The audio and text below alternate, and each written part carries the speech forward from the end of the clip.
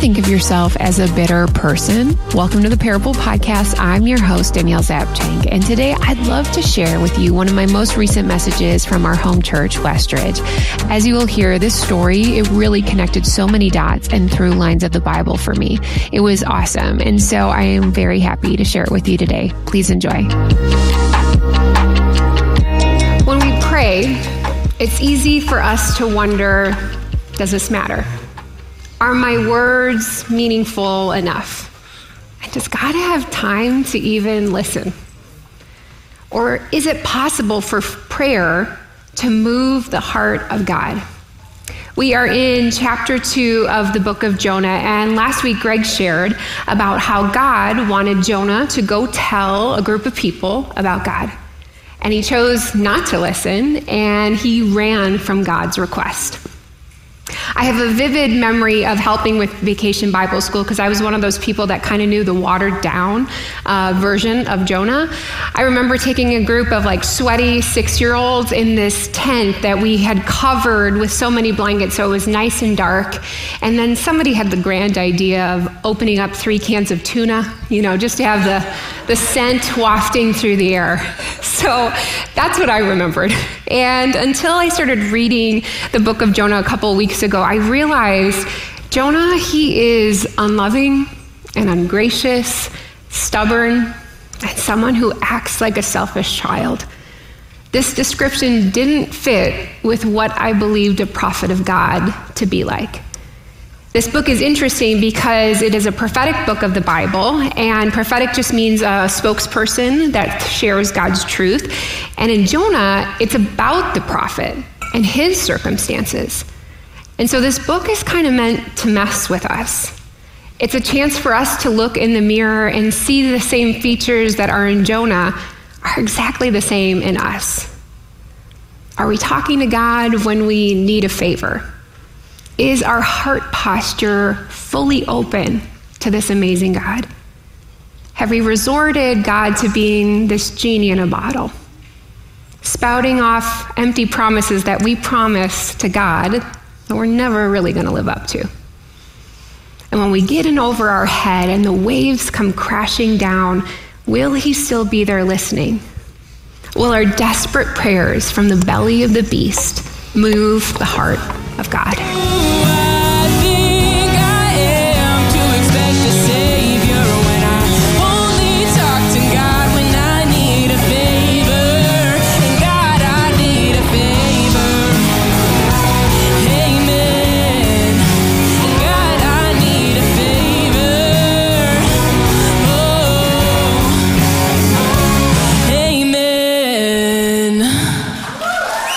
I think that song, it brings up what many of our prayers can feel like. Like, hey, God, if you just do this, God, I promise this.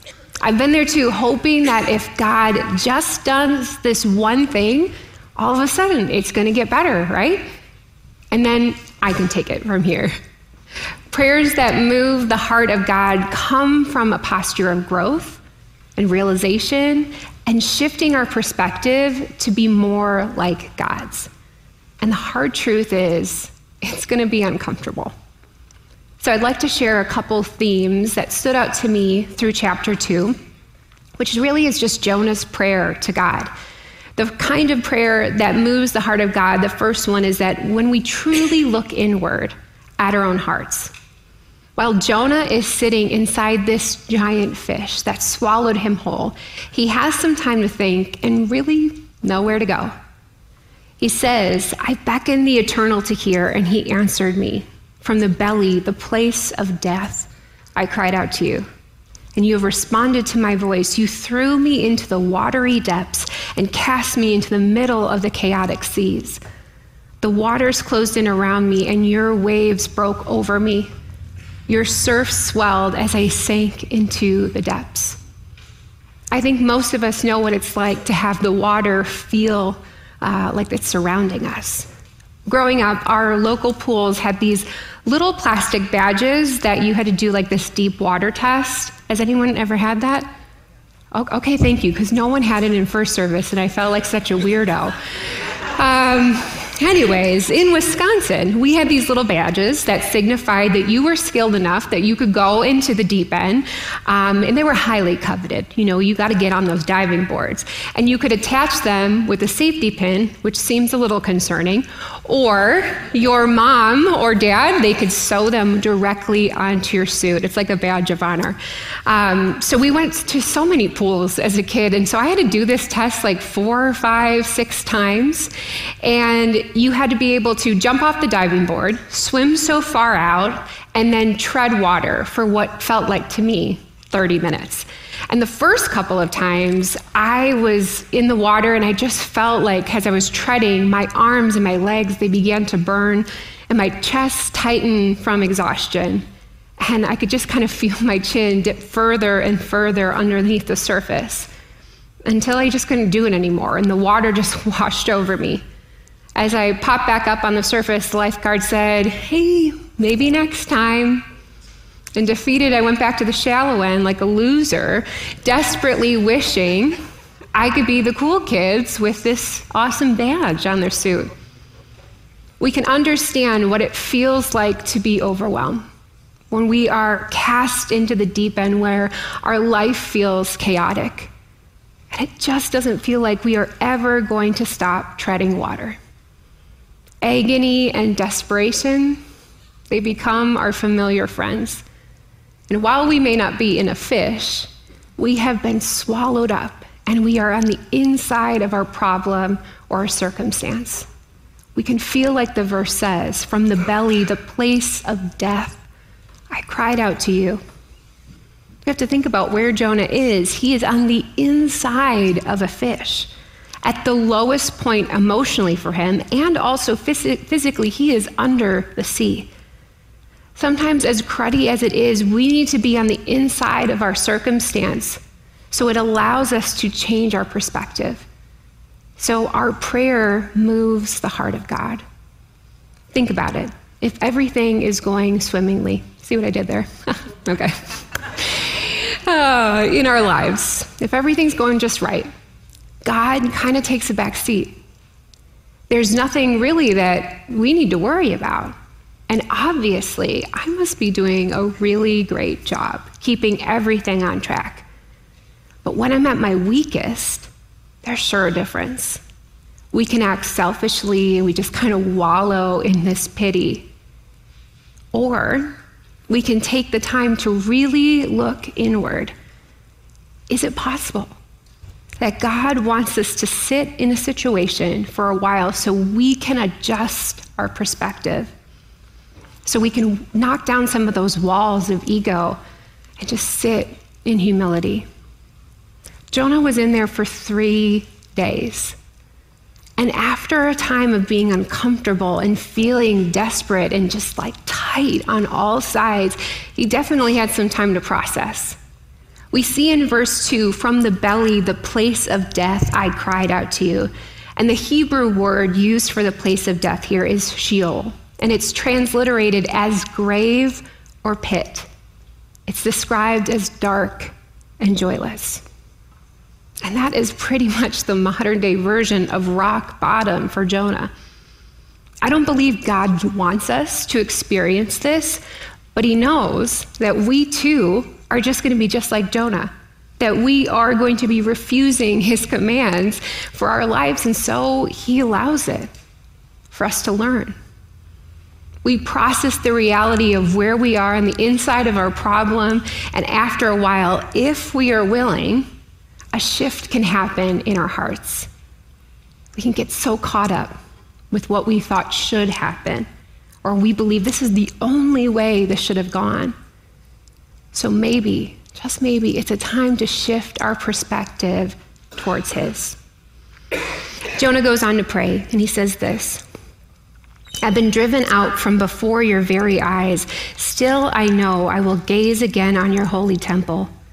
The water swallowed me. The deep abyss was covering over me. Seaweeds were wrapped around my head, trapping me as I sank down to where the mountains are rooted to the earth.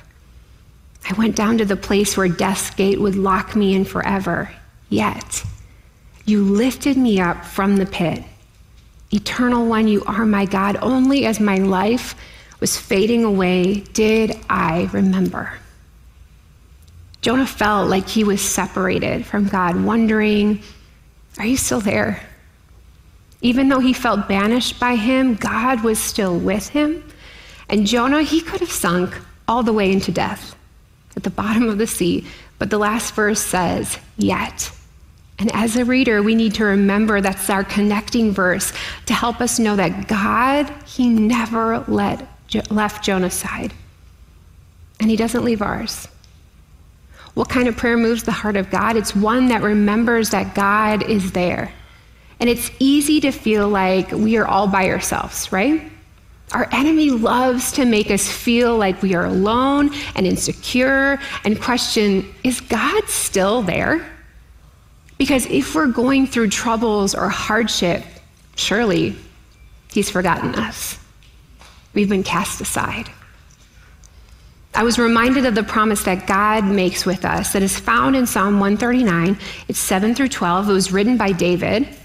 And listen to the similarities of what's happening in David's prayer and in Jonah's. Can I go anywhere apart from your spirit? Is there anywhere I can go to escape your watchful presence? If I go up into heaven, you are there. If I make my bed in the realm of the dead, Sheol, you are there. If I ride on the wings of the morning, if I make my home in the most isolated parts of the ocean, even then you will be there to guide me. Your right hand will embrace me, for you are always there. Even if I'm afraid and I think to myself, there is no doubt that this darkness will swallow me, the light around me will soon be turned to night. You can see in the dark, for it is not dark to your eyes. It's such a cool contrast to see the similarities of this passage. And one, for us to know, so many of us have these same feelings as Jonah and David did. We're not alone in that. God has done so much. He has come like 99% of the way, and he's just waiting for us to turn around and just go that 1%. We're the ones that are refusing to turn to him. We are stomping the ground like Jonah is like a little child. It's our turn to simply acknowledge he's never left us. God could have easily let Jonah sink into the depths of the sea and die, but he provided a fish that was there. And even though Jonah ran from him, he still provided for Jonah. We don't have to wait till we feel like our life is fading away to remember God in our prayers. And that is the beauty of having a relationship with Jesus. His presence of his Spirit is always with us. And so that's why it's so fortunate for us. So we take a moment to acknowledge that. The magnitude of that is so comforting that even in our weakness, we can say, you are God. You can say when you're feeling like, God, there is this diagnosis, yet you lift me up. You are there. God, I don't understand why this is happening, yet you lift me up. You are there. When I cannot do this on my own anymore, where I can't see a way out, you lift me up. You are there. I can't promise that change is going to happen just because you prayed this magical prayer. But what is happening is that there is a change that is occurring in your heart deep within, reminding yourself that God is with you and he has never left your side. Jonah continues to say that my prayer rose to you, to your holy temple. Those who cling to worthless idols turn away from God's love for them. We can understand Jonah's animosity for the Ninevites that Greg talked about last week. They were just wretched people. And I'm sure when you think about just a horrible person, I'm sure someone comes to mind for each of us. And we just feel like that person just doesn't deserve mercy. That feeling Jonah had was a huge part of this story. He felt like this person, this group of people, they deserved all the wrath of God that he has to offer. The city and its people, they clung to worthless idols. But when we look back in the mirror, it's there that we see ourselves putting things and people, or maybe even ideas, that have no eternal value on a pedestal in our life. We allow pride and ego and our desire to be a good person frame our prayers. We hold our jobs and our passions and our comfortability above God at times because that's what we're striving for, right? To be comfortable, to be happy. Maybe it's knocking down the idol of what we think God is supposed to be doing and what he actually is about. We can't put God in a box and just hold him up in this little box when we say, well, I need you right now. Like I said, this book of Jonah, it is meant to mess with our internal ideas. Because everyone we meet in this book of Jonah, the sailors who are in the first chapter, the Ninevites, and even the king, we imagine them a certain way. But in reality, when we read this story, their actions are actually the opposite. We're all clinging to these idolic ideals that we didn't even realize have taken priority, and they've kind of just rested as a home in our heart. The kind of prayer that moves the heart of God is one that takes the time to break off these chains of idols that don't even matter and return our focus back to him, the one who is true, the one and only God of value that gives us unlimited grace. And because of what God did, Jonah starts rejoicing and praising God inside the belly of the fish. And he says, but I will sing to you and sacrifice to you with a voice filled with thanksgiving. That's a pretty crazy thing to think of, right? This prophet who didn't listen is in the most weird spot, uncomfortable, and now he's willing to sacrifice and praise to God for being so good. Do you think you could do that? I know many of you are probably in a difficult season or scenario right now, and you feel like there is no way that you could bring yourself to praise him, and for that matter, sacrifice anything else of yourself. I believe that kind of prayer that moves the heart of God is an honest one that's willing to still praise God even in the pain, to be willing to see just the tiny moments of his goodness. Kind of prayer that moves the heart of God is one who can repent. It literally just means, let's say, I'm sorry. I'm sorry. And that you sacrifice your own desire to try to do it on your own. To sacrifice the desire that I really just want to run away from you. To just lean on him and trust on his own understanding when we don't see a way out. Chapter 2 ends with a pretty satirical verse. Very odd.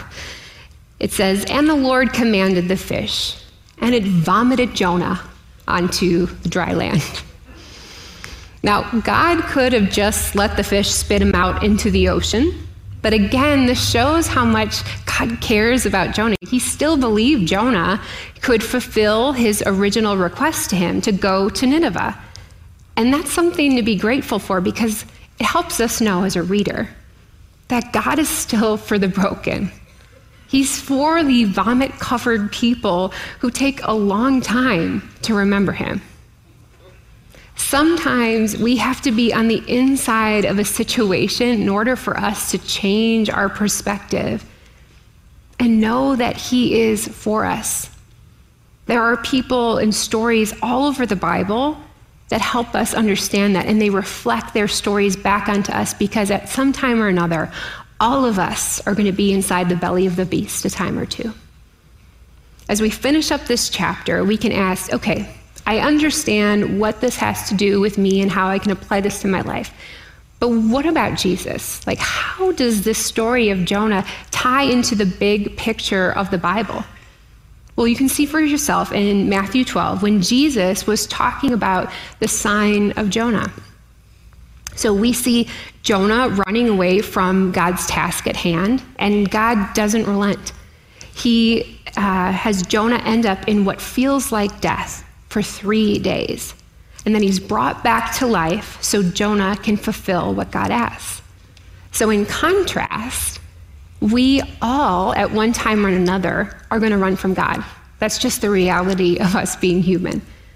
But God doesn't relent. He keeps pursuing us, and he sent his son Jesus to complete the task at hand, he was crucified, and then he was buried in death, Sheol, for 3 days, and then he was brought back to life so that we, in our brokenness, we can be given grace and mercy, just like he did for Jonah and the Ninevites. Jesus said that we can pray at any time. Are we able to move the heart of God? It's possible. But I believe that God is just allowing this heart change for ourselves in the end. So as you pray or talk to God this week, I'd like you to think about one of these things. Maybe it's needed in your prayer. Are you on the inside of a problem? Is it time to change your perspective? Do you need to stop being bitter? Because God's actually with you. Is it time to break the chains off these idols in your life that don't really matter? If you need to repent, say, I'm sorry.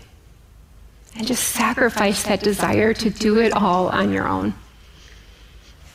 You know, when we are in the deep end of life, it feels like you're treading water, like you are exhausted, and you cannot do it on your own anymore. And as you desperately try to stay above the surface, the lifeguard doesn't say, maybe next time. He just jumps right in after you. And he says, I'm with you. And he holds up that red floaty thing that they have. So he just says, just rest and be still. And he pins on that. Sometimes we make prayer harder than it has to be. It's a two-way street. We do not have to tread water alone. We can be still and know that God is with you. He's never left you. He's for you, even when you feel like the darkness, Sheol, is just pushing in on all sides. It's not the end. You can confidently pray to him so that your heart starts to sync up with the heart of God. Thank you so much for listening. If you would like to connect with me or hear any of my previous messages, please visit daniellezapchenk.com for details. Here are 2 reflection questions from our time listening about Jonah. Number 1, are you on the inside of a problem? I'd love for you to journal about how you might change your perspective today. Number 2, have you come to a place where bitterness has grabbed a hold of your heart? I know a lot of us don't want to believe that, but it is so true. So take some time in prayer to search that out and respond to God if that is you. One easy way you can support the Parable Podcast is simply by sharing it with a friend. If you could pass this episode along today, that really helps people find out about these parables and hear the message and intent of this message today. Thank you so much to my technical producer of a husband, Eric, for making me sound so brilliant. That'll do it for today. I'm grateful that you took the time to spend it with me. Remember, your parable showcases how you can break through the bitterness. We'll see you back again next week on the Parable Podcast.